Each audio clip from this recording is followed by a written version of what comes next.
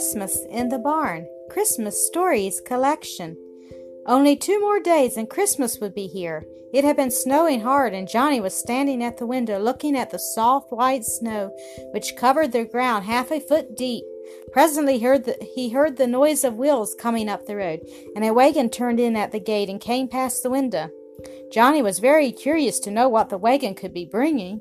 He pressed his little nose close to the cold window pane, and to his great surprise saw 2 large Christmas trees.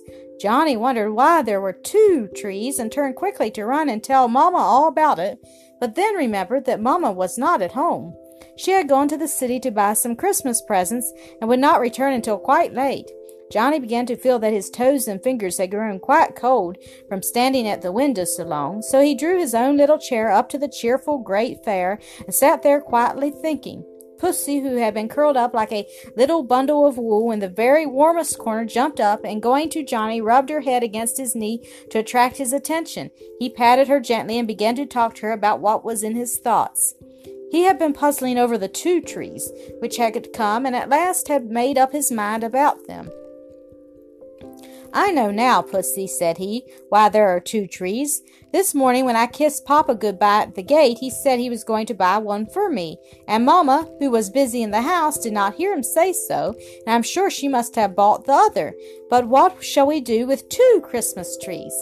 Pussy jumped into his lap and purred and purred. A plan suddenly flashed into Johnny's mind. "Would you like to have one, Pussy?" Pussy purred more loudly, and it seemed almost as though she had said yes.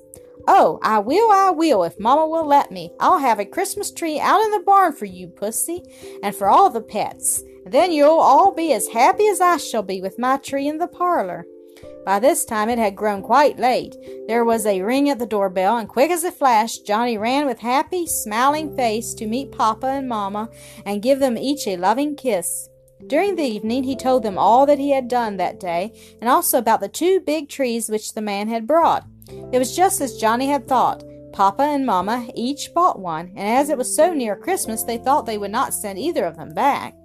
Johnny was very glad of this, and told them of the happy plan he had made, and asked if he might have the extra tree.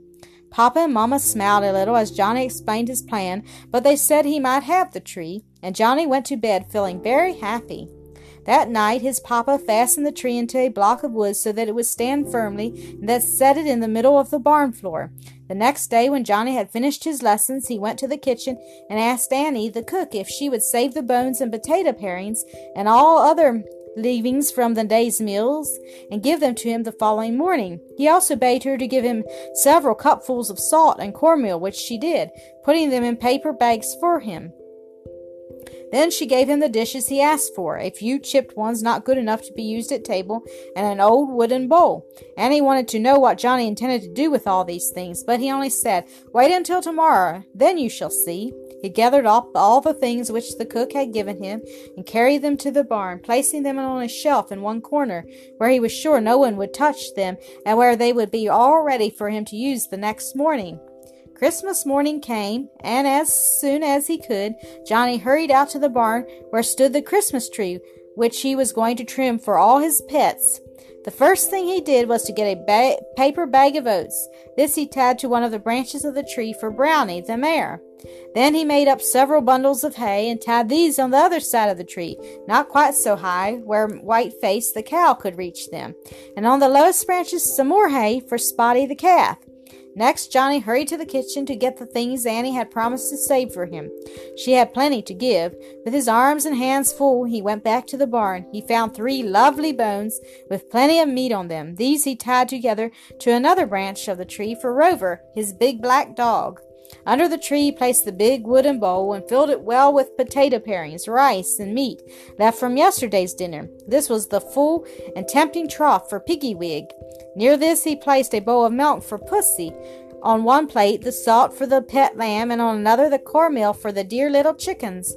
On the top of the tree he tied a basket of nuts. These were for his pet squirrel, and I had almost forgotten to tell you of the bunch of carrots tied very low down where soft white Bunny could reach them. When all was done, Johnny stood off a little way to look at this wonderful Christmas tree. Clapping his hands with delight, he ran to call Papa and Mama and Annie, and they laughed aloud when they saw what he had done. It was the funniest Christmas tree they had ever seen. They were sure the pets would like the presents Johnny had chosen. Then there was a busy time in the barn. Papa and Mama and Annie helped about bringing in the animals, and before long, Brownie, Whiteface, Spotty, Rover, Piggy Wig, Pussy, Lambkin, the chickens, the squirrel, and Bunny the rabbit had been led each to his own Christmas breakfast on and under the tree. What a funny sight it was to see them all standing around, looking happy and contented, eating and drinking with such an appetite. While watching them, Johnny had another thought, and he ran quickly to the house and brought out the new trumpet which Papa had given him for Christmas. By this time, the animals had all finished their breakfast, and Johnny gave a little toot on his trumpet as a signal that the tree festival was over. Brownie went neighing and prancing to her stall. Whiteface walked demurely off with a bellow, which Spotty the calf, running at her heels, tried to imitate. The little lamb skipped bleating away. Piggy Wig walked off with a grunt. Pussy jumped on the fence with a moo. The squirrel still sat up in the tree, cracking her nuts.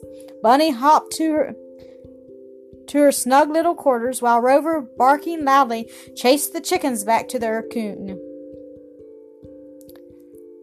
Such a hubbub of noises, Mama said. It sounded as if they were trying to say, "Merry Christmas to you, Johnny. Merry Christmas to all."